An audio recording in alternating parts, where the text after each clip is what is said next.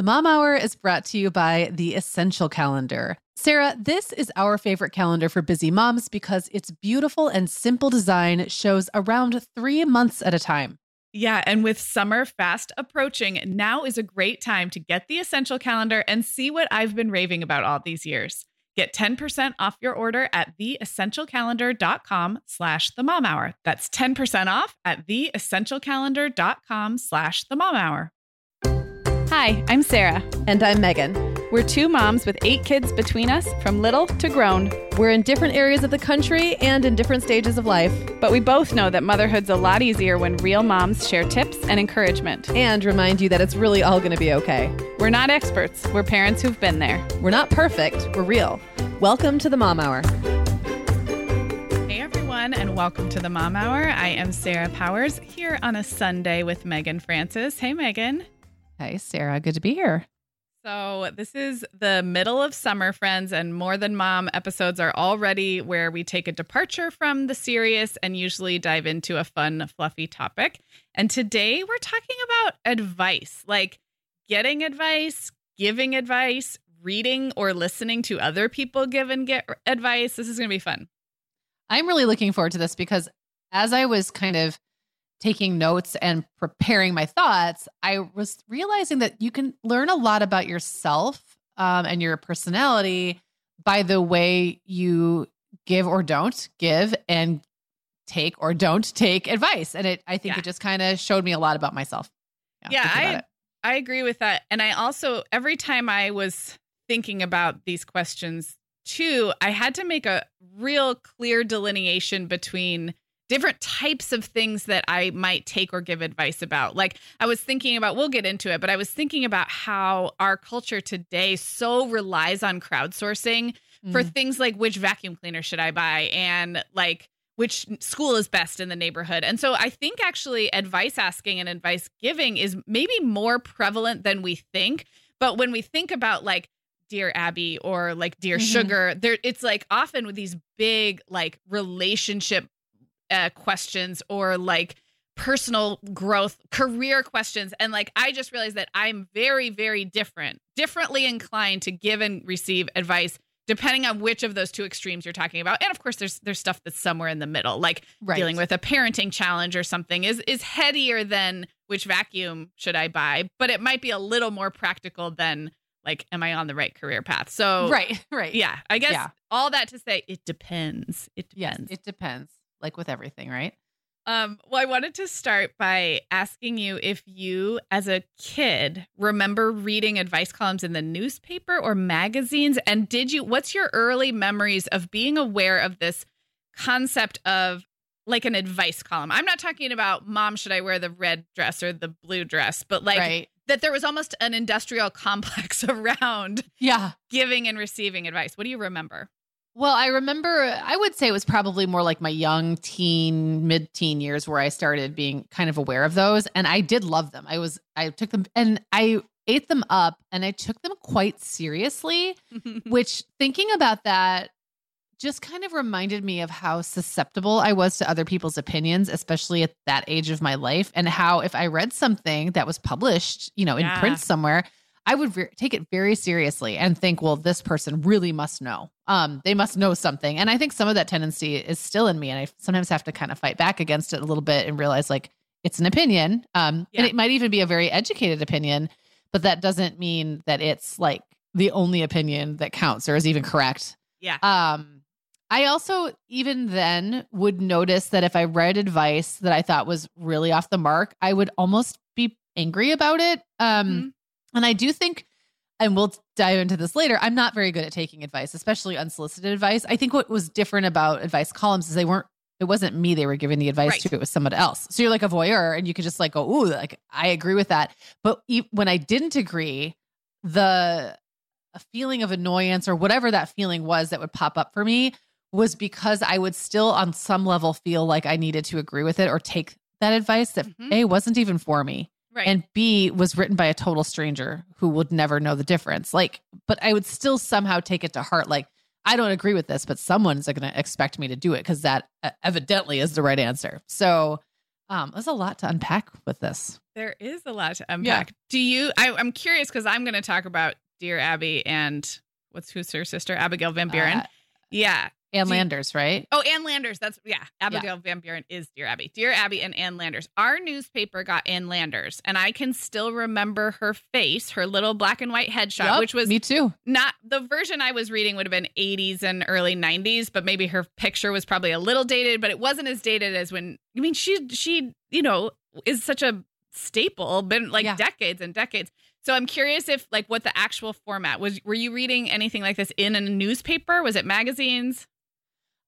So Ann Landers was also the one that was in the paper that I remember reading the most. I mean, I moved around quite a bit, so I'm sure we had different papers. And at one point I must have been exposed to Dear Abby because I do remember, Dear Abby, but I don't Ann Landers was our hometown gal. Me too. And I remember that. And I also read a lot of my, mom and stepmom's magazines that were laying around. So there was the Can This Marriage Be Saved in Redbook. That was not exactly advice, but that was like a psychiatrist, I think, or a family therapist would kind of talk to two different people and then give them advice about what they should do to save their marriage. I remember that one. I remember really finding that one fascinating. Pretty sure that was Redbook.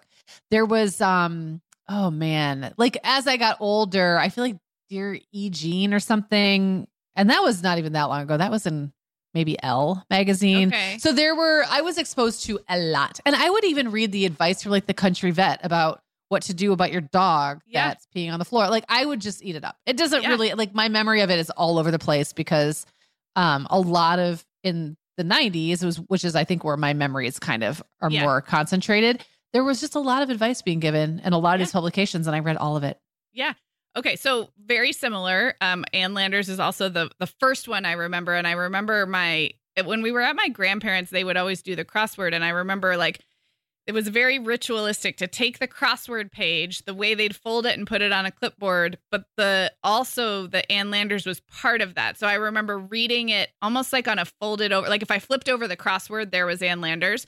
I would read it there, but I think I read it at home too. I think she was in our home paper. I just don't think we tore out the crossword the same way. And I just have such a memory of that at my grandparents'. I remember the early teen, YM magazine and 17 magazine must have had some, I don't know if it was advice or some kind of reader editor correspondence. Like you were saying, Can This Marriage Be Saved? It was something from the same genre that I remember totally loving. I think YM had an advice column. I feel like maybe it did.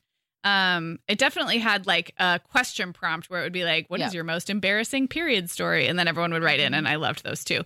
But I feel like it did have an advice element. So yes, I remember it. I remember feeling like that was almost how I learned how the adult world worked outside of my immediate family sphere. We didn't have thankfully, we didn't have a family going through a lot of drama, divorce, in-law stuff, or estranged uncle and and so sometimes reading about those inter-family dynamics, I almost felt was educational. I was okay, well this is a thing that happens when you're a grown-up.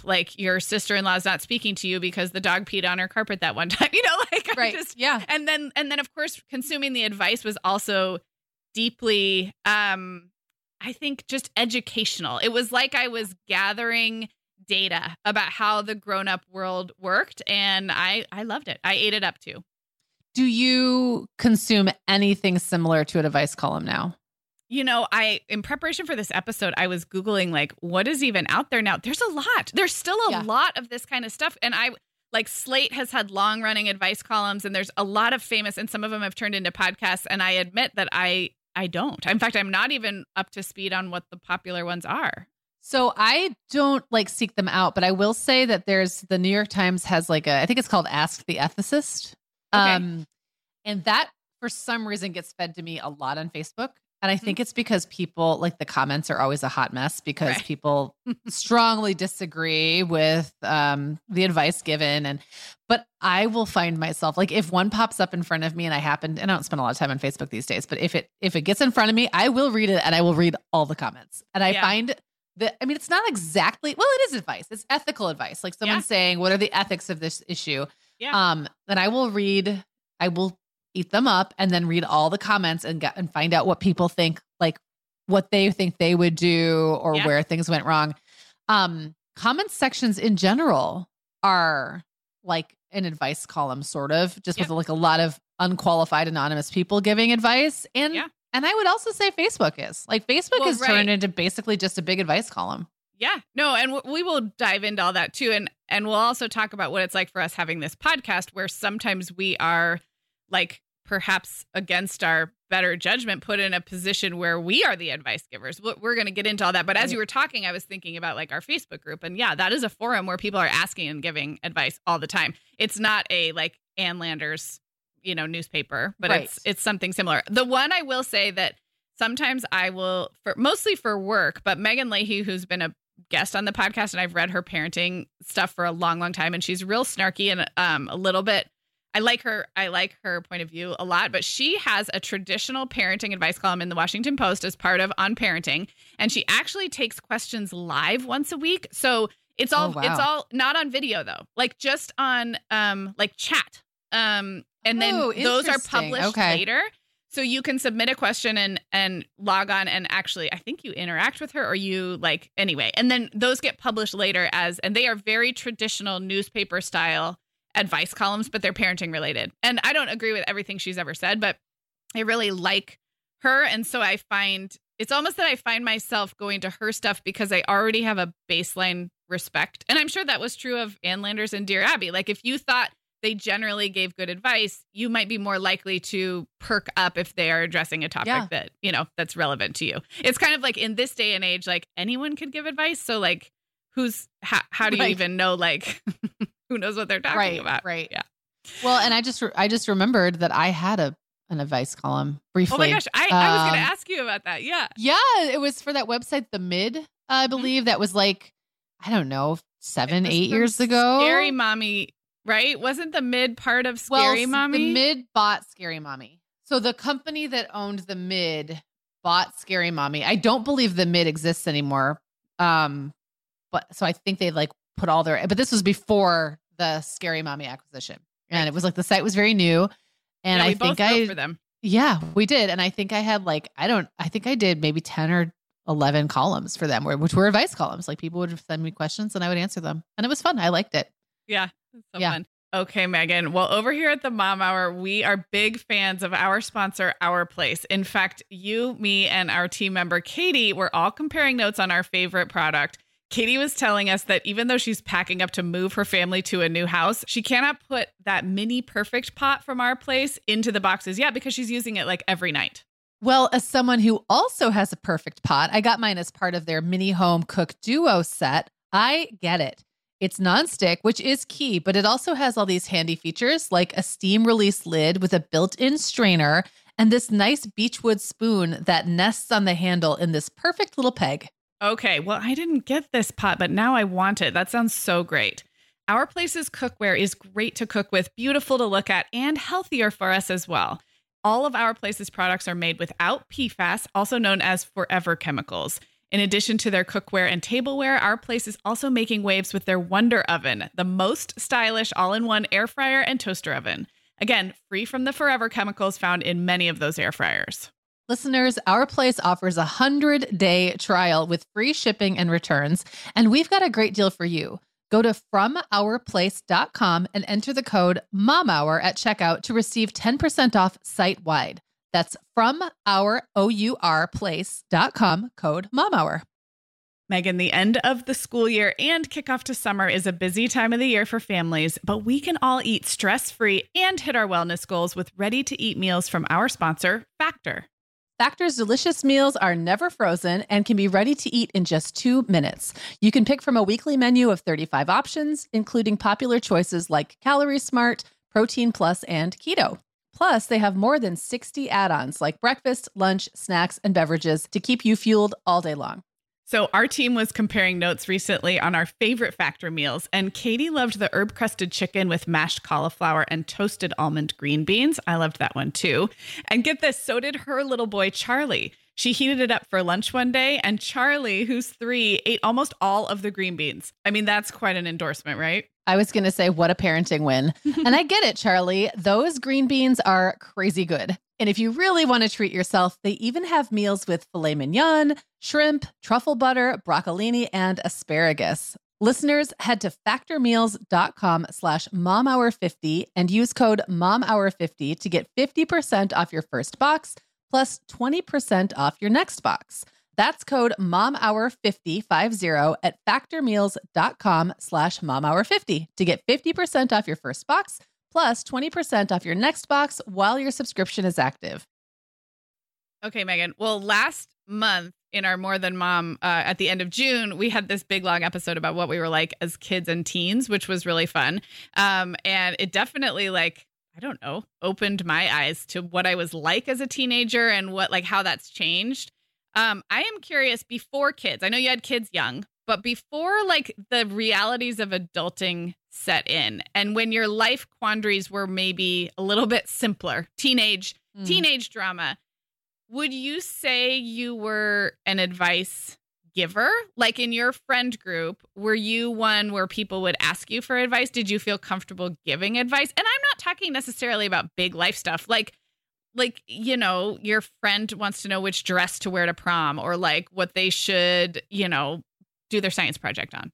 Yeah. I mean, I'm trying to remember and to be accurate. I want to say no. I think I've always had a bit of a complex about not wanting to insert myself into other people's business, or to be in some way especially if it wasn't asked for or was unsolicited. I think I've always kind of downplayed what value I might bring to the table in that specific instance, or think I'll just be an annoying person. If I do that. So I don't think so. I think that there were probably people in my life who did seek me out because I thought I had some knowledge about this or that. And I probably would be glad to be asked if I was asked, but I just don't think that was a dynamic that I had with many of my friends. Yeah. I actually think my answer is similar. I think I was a pretty good listener. So I think I was a thoughtful listener. And so I remember a lot of long conversations about the boy I have a crush on and I made him a mixtape and now it's been 3 days. I mean, I'm making this up, but the minutia, I had those kinds of long conversations with my friends that got very deep sometimes. I just don't think me telling them what to do was part of it. Well, and I think that's where I was going is I think it was more and maybe this is just a part of teenage friendships. It was more come into the minutia with me and be here with me while we analyze everything that he said. And I just remember being inside the soup of my friends' relationship dramas or their fights with their parents or whatever. And sort of intimately involved, but not necessarily giving advice. And maybe since we both kind of have that memory, maybe that's more typical. I do think people sometimes sought me out as someone who would listen, but like I said, I think it stopped short of then you should do this. Although I do remember people being okay, I'm going to talk to him tomorrow at lunch in the quad. I'm going to go up and, ask him if we can go to lunch. And I was the cheerleader and I was but that was after 8 hours of conversation, right? Right. It wasn't really my idea. It was just, I'm just here with you. And so maybe that's just normal. Do you remember, I'm thinking of those sleepovers and I have some very specific memories. One was on my front porch. I remember I had a sleepover on my front porch with my friend Jenny, where we stayed up, I think, until the birds came out and just talked about life. And everything we said seemed so deep, everything we went into, it was all so fascinating. I found her life fascinating. She found my life fascinating. Everything was just material to be dissected. But yeah, if she then decided, now I'm going to go home and I'm going to tell my mom, I really think I'm old enough to have a later curfew or whatever.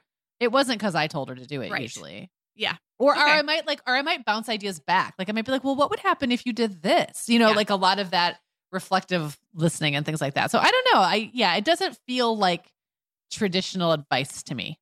And maybe as teenagers, we were all looking to the magazines for real advice. Exactly. We weren't asking each other. Well, then the flip side of that question is, would you have been likely in that stage of life and even into your early 20s, I guess, to ask for or rely on other people's advice if you were facing a question? I'm going to say no. I don't think so. I think that for me, asking for advice is the complicated thing, and it has always been for me. I think when I was younger, I didn't want to bother people. I didn't want to make them somehow responsible for what I should, like, there was this feeling like I should be able to figure this out. If I ask for advice, it means I don't know how to do this on my own.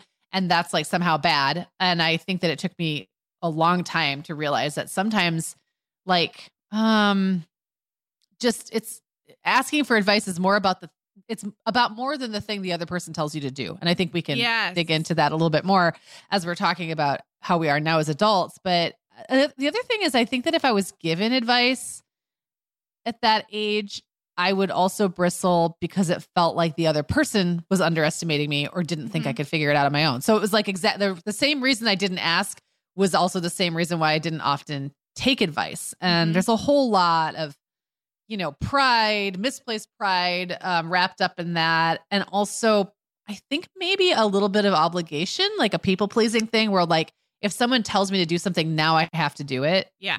Don't give me advice because then I may be forced to not take it. And that's just not going to feel good to either one of us. So I don't know. It's a complicated thing, but I would just say no, not much. I think my answer again is similar. And it's interesting to me because obviously we didn't know, there was so much we didn't know what we were doing as adolescents and even into our 20s. We needed guidance. Everybody does. We needed support. But maybe it is a vulnerability thing. Maybe it takes a certain amount of life experience, and we'll get into our 30s and 40s later, where you can actually say like, oh, I'm interested in what other people might have to say on this quandary. I don't need to take their advice, as you said, but I'm interested in different perspectives. And maybe just the sort of fragile ego of adolescence and early 20s, like it doesn't really allow for that. I went into this episode thinking teenagers and young 20s are the most in need of like, you have a lot of life transitions and a lot of like relationship dramas and all those things. But maybe it is also a time where it's really hard to quote unquote ask for advice. Don't tell me what to do. Right. Mom. And I probably would have taken it better from a friend than a parent for sure. Yeah. But that doesn't mean it was, I don't think taking advice has ever been easy for me. And even now I'm just thinking about my dynamic with like Eric. I know we're going to talk about being grownups, but it's like that same personality thing. He might start to give me a little piece of advice and I can feel like my neck, like, you know what I mean? Like my shoulders going toward my ears, even though he's just offering a suggestion in the spirit of wanting to be helpful. And he doesn't care if I do what he says or not. Right. I have to like really work past that little rush of pride and irritation and feeling like he doesn't think I get it, or he doesn't think I can figure this out on my own, whatever it is. It does feel sometimes like being told what to do. And I have a hard time with it. I will just admit it's a place of continued growth for me. Let's put it that way. Yeah. I think I was not likely to ask for advice at all in the same way. But I also think I was gathering the data in my own way, almost like in the way that you read an advice column, or that I said I read advice columns to figure out how the world worked. I'm thinking about the process of choosing a college, and I did choose a school far away from home. I thought I wanted to go all the way to the East Coast, and I ended up in Chicago. And I had my own ideas about what kind of a school would be right for me. And I had, like you said, a kind of a little bit of an independent streak of like, I know what I want, but at the same time, that had to have come from somewhere because I was 17 years old. So I'm not sure if I was watching and listening. I don't remember at all asking for advice on big stuff or small stuff at that age. So interesting. Well, and the irony is that we're all passively asking for advice all the time, but we're doing it in an indirect way. Like every time you listen to a podcast, unless it's just for entertainment, you're in some way absorbing ideas, which is kind of the same thing as taking advice. The difference is, you and I, Sarah, aren't like going, unless someone sends in a listener question, we're not saying, hey, Mary, who's listening to this at home with your 3 and 5-year-old, here's what we think you should do. That's a very different kind. It's different when you can just go read what people think or listen to what people think and then think, oh, does this strike a chord with me? I like this. I'm going to take it as advice, even though it's just information. Right. Yeah. Sarah, our sponsor, Hiya Health, makes a kids' daily multivitamin that parents can feel great about giving their kids because they have no added sugars or dyes. And our kids who have tried Hiya vitamins have loved them, which is important, right? Because what good is a bottle of vitamins that your kid won't take? Hiya was founded by two dads who didn't like the ingredients label on some of the popular children's vitamins they were seeing on store shelves, so they got to work developing a formula that would help fill the most common nutrient gaps in modern kids' diets. Hiya's Chewable Kids Vitamin is made with a blend of 12 organic fruits and vegetables and then supercharged with 15 essential vitamins and minerals. They're also vegan, dairy-free, allergy-free, gelatin-free, and nut-free. Hiya manufactures their vitamins right here in the USA with globally sourced ingredients, and then they ship their chewable vitamins directly to your door on a pediatrician recommended schedule. We've worked out a special deal with Hiya for their best-selling children's vitamin. You're going to get 50% off your first order. To claim this deal, go to hiyahealth.com/momhour. This deal's not available on their regular website. Go to hiyahealth.com/momhour and get your kids the full body nourishment they need to grow into healthy adults. Okay, Megan, like many of our listeners, I'm sure I've been doing some spring cleaning in my closet lately, and it always feels so good to get rid of clothes I'm not wearing, things that don't fit or that aren't my style anymore. But you know what I realized? All of my Vionic shoes are always in the keep pile. They just tick all the boxes. They're cute, comfy, high quality. They last forever. And I love growing my Vionic collection, especially with the latest styles from their Vionic Vitals collection. The Vionic Vitals collection offers daily wear styles designed for elegance, comfort, and versatility. We both love the Uptown loafer, which collapses flat, so it's perfect for travel. The Chardonnay heeled sandal, which I know you love, Sarah. The Walk 23 classic sneaker, which our team member Katie gets compliments on all the time. And the Willa slip-on flat, one of my favorites, which comes in 12 colors for any outfit. Yeah, I need to get the Willa slip-on flat. That's next on my list. Well, listeners, if you're ready to try the shoes we're always raving about, use code TheMomHour15 at checkout for 15% off your entire order at VionicShoes.com when you log into your account. That's one-time use only. Vionic shoes, wearable well-being for your feet. So, Megan, I became a mom in 2008, which really was right at like mass adoption of Facebook. I think Facebook was a couple years old, but like everyone's starting to get on Facebook. So my like entry into parenthood really coincided with this very new and sudden and widespread ability to get advice from strangers on the internet. If that was your persuasion with, I know you were in forums and there could be like chat rooms and things like that, but also from your friends in a very quick and easy manner. And I think a lot of our listeners who have kids younger than us, like they know no different from a time when you can crowdsource things like, oh, my baby won't take a bottle. Like, what are the best nipple shapes? Like, what's the best place to have your holiday photo taken? Like, I almost feel like we are now living in a time where casual advice getting and giving is so everywhere that we don't even realize that that's really what's happening. But it is. Right. None of that was possible just a couple of decades ago. You would have had to send it into Ann Landers or ask your friend. Like, those were really the options. So I just find it interesting. I guess maybe if there's a question for you, do you feel like that is the modern sense of advice giving and getting? Or does it feel like there's a difference when you are maybe sitting down with a trusted friend or sending a note into an expert? Is there a difference? To me, they're completely different. And I mean, I would crowdsource all day for things like, what's the best place to eat in town? Or, like things like that. They're like simple and can be answered quickly, and where the person's opinion won't annoy me because it has nothing to do with my life. It's not a life judgment. It's not a life judgment. Yeah. I think one on the flip side, and I think that having to have an opinion, like the fact that now Facebook, for example, or even Instagram to some degree, has become sort of an unofficial advice platform, even when you didn't ask for it. It just opens you up to so many more times people might think that you're looking for advice and you're not. Yeah. And I know both you and I also are very mindful of wanting to make sure we truly understand a situation before we weigh in. Like, there's just a lot that doesn't always happen in those forums. And so I have a hard time even sometimes reading other people's advice to other people in those platforms because I'm like, well, you don't know anything about them though. Like you Yeah. didn't take into account this or this, or you didn't ask this question. Like, how can you give that advice when you don't even know this intricate detail or whatever it is? And I really don't like forming an opinion when I don't feel like I understand what I'm forming an opinion on, much less telling the other person what they should do. Like to me, those two things are rough. So if it's super simple on social, like, hey, where's the best place to go for a margarita? Okay, cool. Yeah. It's like very little, there's very low stakes there. Anything more personal or detailed, I shy away from. Just it's still all the things I don't like about advice giving and taking are wrapped up in that, but just it's worse somehow. Yeah. I don't know. What do you think?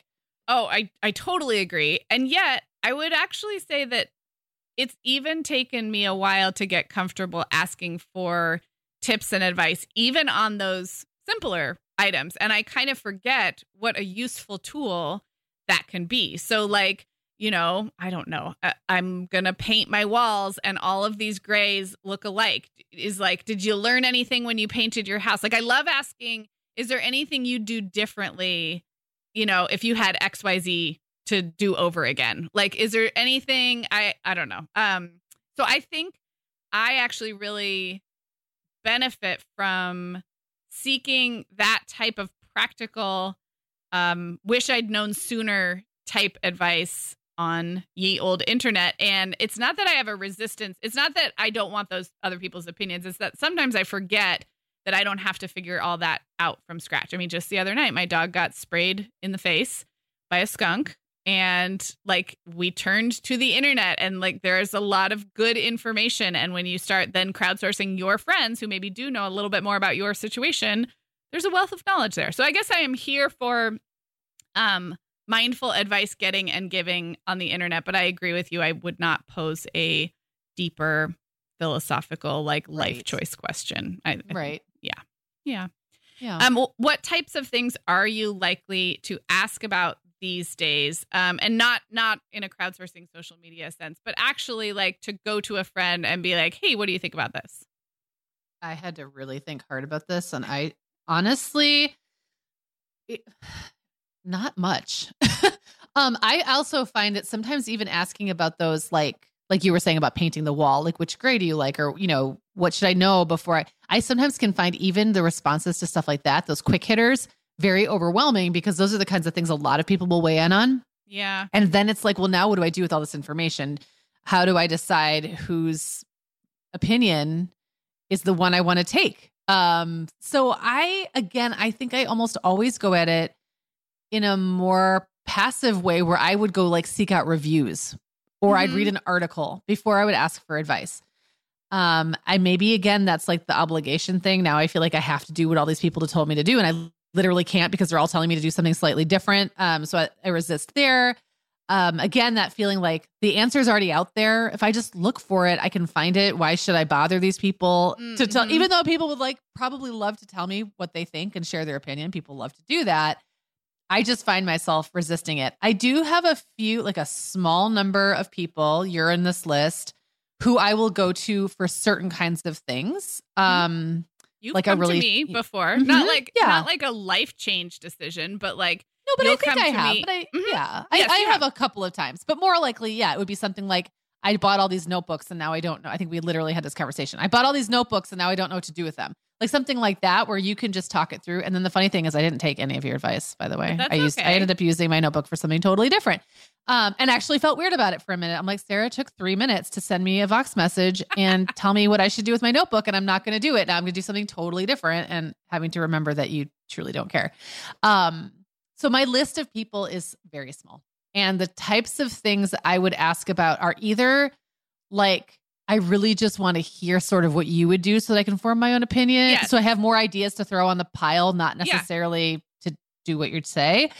There's that. And then there's I'm truly stuck. I don't know what to do next. I just need someone to talk through it with me so I can come to my own conclusion, and then they can kind of hold me accountable. Also, that might be more with like an interpersonal thing or something like that, but it's pretty infrequent.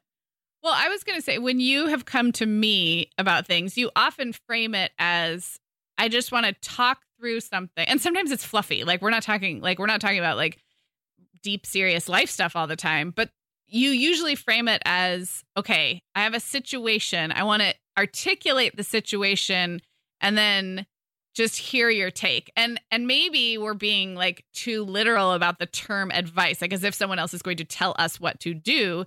But don't you think sometimes that just explaining a scenario is a way of processing, and then like whatever the other person says, you still get to form your own opinion? And I guess Right.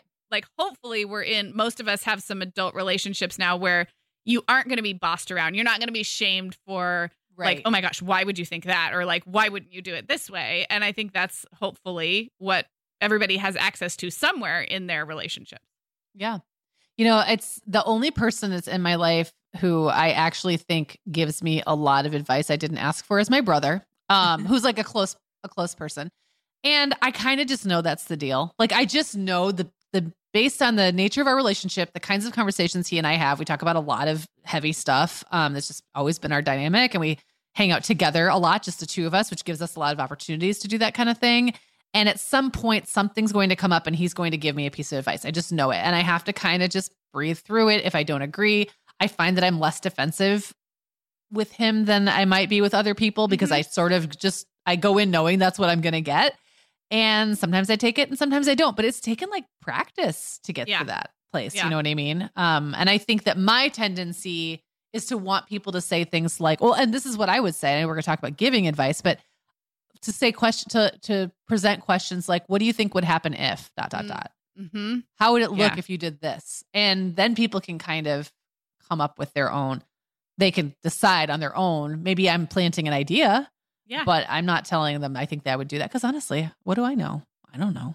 Well, I think we're all a bit more aware now that like not every conversation is a plea for advice. So if you're going in to vent to a friend about like your 3-year-old's terrible behavior, you aren't necessarily looking for advice. And, you know, ideally that is met with more of like, oh, that really stinks. Like, how would you like me to show up for you? Like, would you like some of my advice, or are you just looking to vent? And I see it because I see it in our Facebook group and I read it in books. And I think hopefully we're coming to a place where we don't assume we have to solve other people's problems, and other people don't feel like they have to solve all of our problems. But sometimes you have to be explicit. Like sometimes you have to say, I just want to vent. I'm not looking for advice here. Or I would love your advice if you have any. And I have some friendships like that where I can say one of those two things and, you know, but then I also have relationships where if I want to authentically complain a little bit, or just not even complain, but just share what's going on in my life,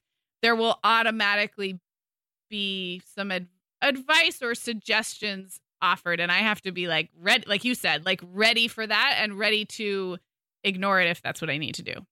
Well, I want to say that we even made that a rule, one of the rules in our Facebook group, to not jump in and give advice if it wasn't explicitly asked for, because that can be such not only a turnoff, but it can actually, I think, sometimes kill the conversation or make the other person feel very unheard when they're given advice that they weren't requesting, and they really just, you know, want. And maybe sometimes advice can look, again, maybe we're being too specific with the way we're defining advice, because I'm thinking of conversations that you and I would have, or maybe if I went to you with something a little more heavy, you might commiserate in a way where ideas are brought up, where a different way of looking at a topic might get brought up, or where, same thing with me. I might, like, if you came to me with something that you're just venting about, I might say, man, that just reminds me of the fact that like this XYZ is really hard. And here's what I think is happening when ABC happens. And that doesn't mean I'm not telling you to do anything. It's just like, hey, here's another way you might look at this. And when you do that for me, I find it very helpful. I also don't feel like I have to do anything with that information. Right. You're really, really good actually at offering that perspective. And I truly, when you do it, it is truly like perspective is the perfect word. It's not even, and because I can be self-critical about like not having thought of everything. Like that's a story I have of like, oh, how did I not see that or thought of that? But you're very good at offering perspective without it being like, well, didn't you think about this, dummy? You know, you're good at that. Well, I can think think of in our business, just to like switch gears for a bit, there are definitely times where as business owners, we are actively seeking advice. We are like, yeah, nope, we do not know what we're doing, or we feel we maybe have gotten some bad advice. That's happened a couple of times. And then we're actually going to find someone who has more information and more knowledge than we do. And we always want the opportunity to not take their advice. Like, we're the owners, as we used to say, we're the deciders. But I think a lot of times we aren't looking for perspective. We are actually looking for tell us what to do. Yes, exactly.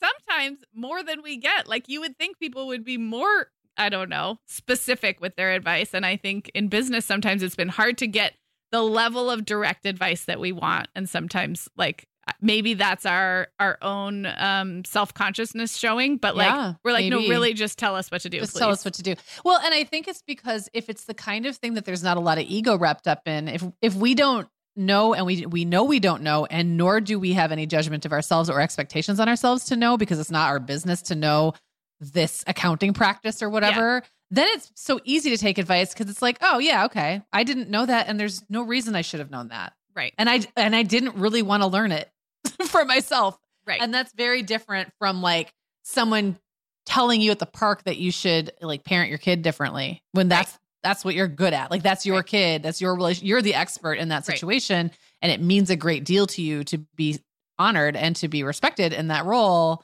of being the decider in that situation. So getting, specific advice in those, I'm just throwing out two realms, as very different, as a very different feeling. Yeah, it is. And yet, I think we probably still bring our hardwired baggage to the table, even in both realms, because there's still like a bit of ego setting aside that happens when you're ready to say, like, please tell me what to do. Right. But don't waste my time, and don't tell me to do anything I don't want to do. So like a lot of those things. Yeah, that baggage. That's a good way to put it. It is. Well, let's talk about giving advice, because clearly we feel a little odd about receiving advice. It's tricky, it's complicated, it's fraught. How do you feel about giving advice? Because we have this here podcast, which one might argue is just advice. It's just giving parenting advice over and over again. I mean, I think it's slightly more nuanced than that. But let me start with this question. Do you like it if I came to you and was like, I just really need your advice, I want you to listen to this and tell me what you would do? Do you generally feel flattered if someone comes to you for advice, business advice, parenting advice, writing advice? Like, does it give you a little boost? Yeah, I do. I like to be asked. And I like to be asked, especially when it's because someone has perceives that I would be knowledgeable about something, and that my advice would be helpful. So yeah, I do like it. I get it's like an ego boost, but it's also like a helper thing. It's and because I don't like to insert myself into people's lives without being asked, it's almost like a little bit of a relief, because it's like, no, I really want you to do that. And then I'm like, oh, great. Okay. Because here's some ideas that I have for you, or here's what I've been thinking about. It's not that I don't have opinions about other people's lives. I just, I wait to be asked usually, or what people should do. I'm very opinionated. So I really do like to. How about you? Do you like to be asked? Yeah, I love it. It speaks right to my, like, exactly like you said, like, I'm so glad you asked. Hold my LaCroix and let me tell you. I particularly like it when it is an area that I feel confident in. There have been times where people have asked me about relationship or parenting advice where I want to be like, I don't know. Like, it's really, if it's murky and unclear to me, I do not want to blow smoke at somebody and call it advice. So there are topics on which I feel not super excited about giving advice. And because we have this podcast, we get asked sometimes about really nuanced, tricky parenting and family life things that I want to say, like, with love, like, we're not qualified to answer that question. Like, we don't know enough about your family. There's too much of this that is really like, go with your gut, what's right for you. So the areas where I really like to be asked for advice would be things that I can really confidently give my experience. So if someone asked me about podcasting, or like a really technical question about something, or like what, I don't know, even very specific products and technology. And like, if it's something I feel like I have a lot of experience in, I'm like, yeah, how long do you have? How much do you want to talk about this? Mm-hmm. I really enjoy it, but it's not, I guess it's not across the board every topic. It's interesting though, because I'm thinking about like if I were asked a really tricky, nuanced family, dynamic story or a situation, and I was asked for advice about that, I actually think I would still love to dig in on that. What I think I would probably do is a lot of like reflecting and just like going, okay, so well, what do you think they think? Or like, what do you think would happen if? So it becomes less about telling someone what to do and more about maybe offering some different ways they could care for themselves in this situation or look at the situation a little bit differently, or maybe come at it from a different perspective. I think I like that even more than giving like brass tacks, because there's no wrong answer.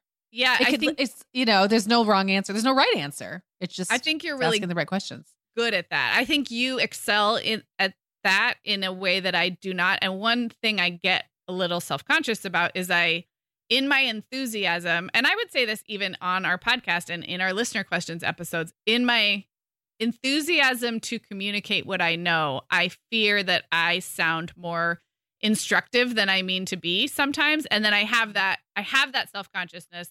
And so then it's almost like that I don't want to go there at all, because I would really hate for someone to feel like I was telling them what to do or discounting their own gut and what their gut is telling them, because that is really what I believe. But I think in my communication, sometimes I can adopt this attitude of authority that I don't really have or deserve. Maybe don't even feel. No, and don't even feel. It's like almost like a stylistic thing.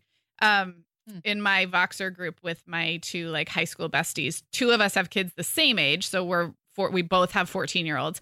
And then the other one is like, I don't know, her oldest is 8 maybe. So like several years behind us in parenting. And she will ask directly for advice. And we're very, very close friends. So she will ask the other two of us who are farther ahead in motherhood, she will ask us for advice. And I will give it. And I just feel like it's always the biggest disclaimer of like, I feel like I sound like I know what I'm talking about, but I really don't. So like, do you. So yeah, I just think you're really good, Megan, at keeping it about those open-ended questions, and that like reflect, like you would be a really good group facilitator or like mediator or something like that. I can get too excited and start sounding like I'm going right to systems and strategies and let's fix it, even though like in my heart, that's not what I want to do. And I think I just feel a lot less confident in my systems and strategies and like me having like actual helpful tips. So I excel more in the nuance, I guess. Right. And you actually have helpful, real things to bring to the table. So it's just I guess between the two of us, we would make team. Like one really solid advice giver when we can actually bring ourselves to give advice, which isn't very often, I guess. So I will share one more thing that has like in more recent times that I have realized is that and this is not really an episode about friendships or relationships, but it overlaps a little bit.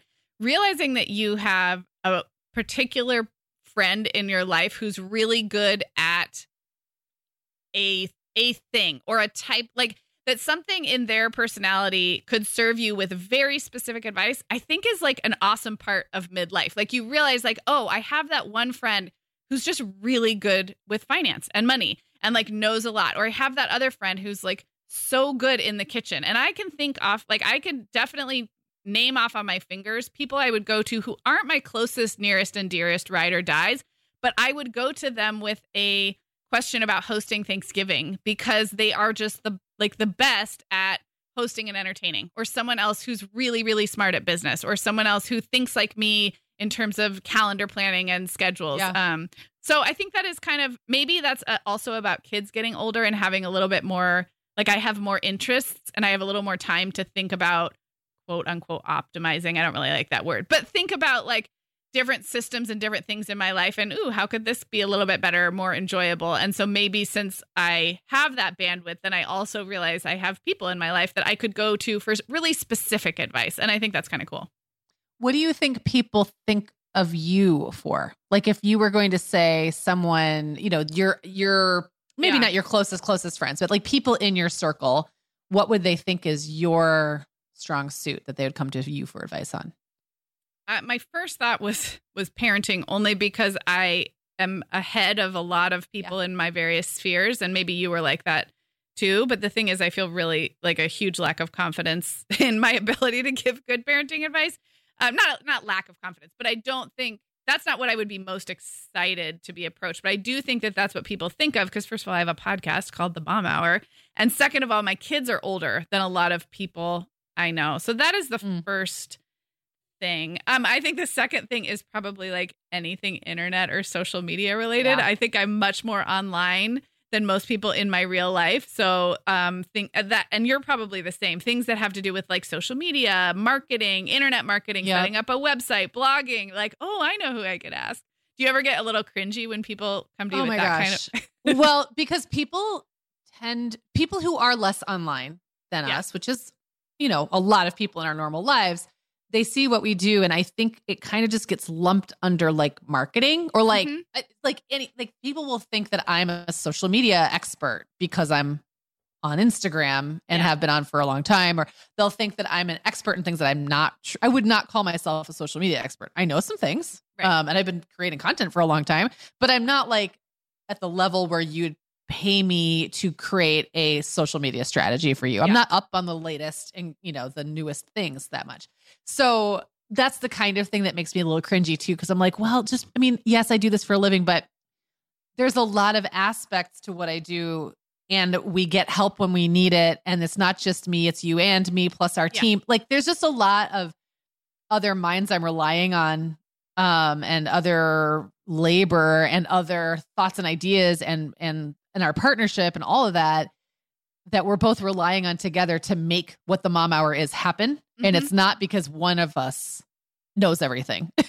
Right. Or even that many things. Right. So yes, that makes me a little uncomfortable. And I would actually say, parenting to some degree, especially for people who have younger families than mine, mom life stuff. But I feel like I've always kind of been known as a person who knows a lot of random things about a lot of things. I just know a lot about a lot. You do. And I think that people will sometimes just like be like, hey, Megan, what do you think of this? Because they just kind of think I'll know, or I'll know how to know. If I don't know it myself, I'll know how to figure it out really fast.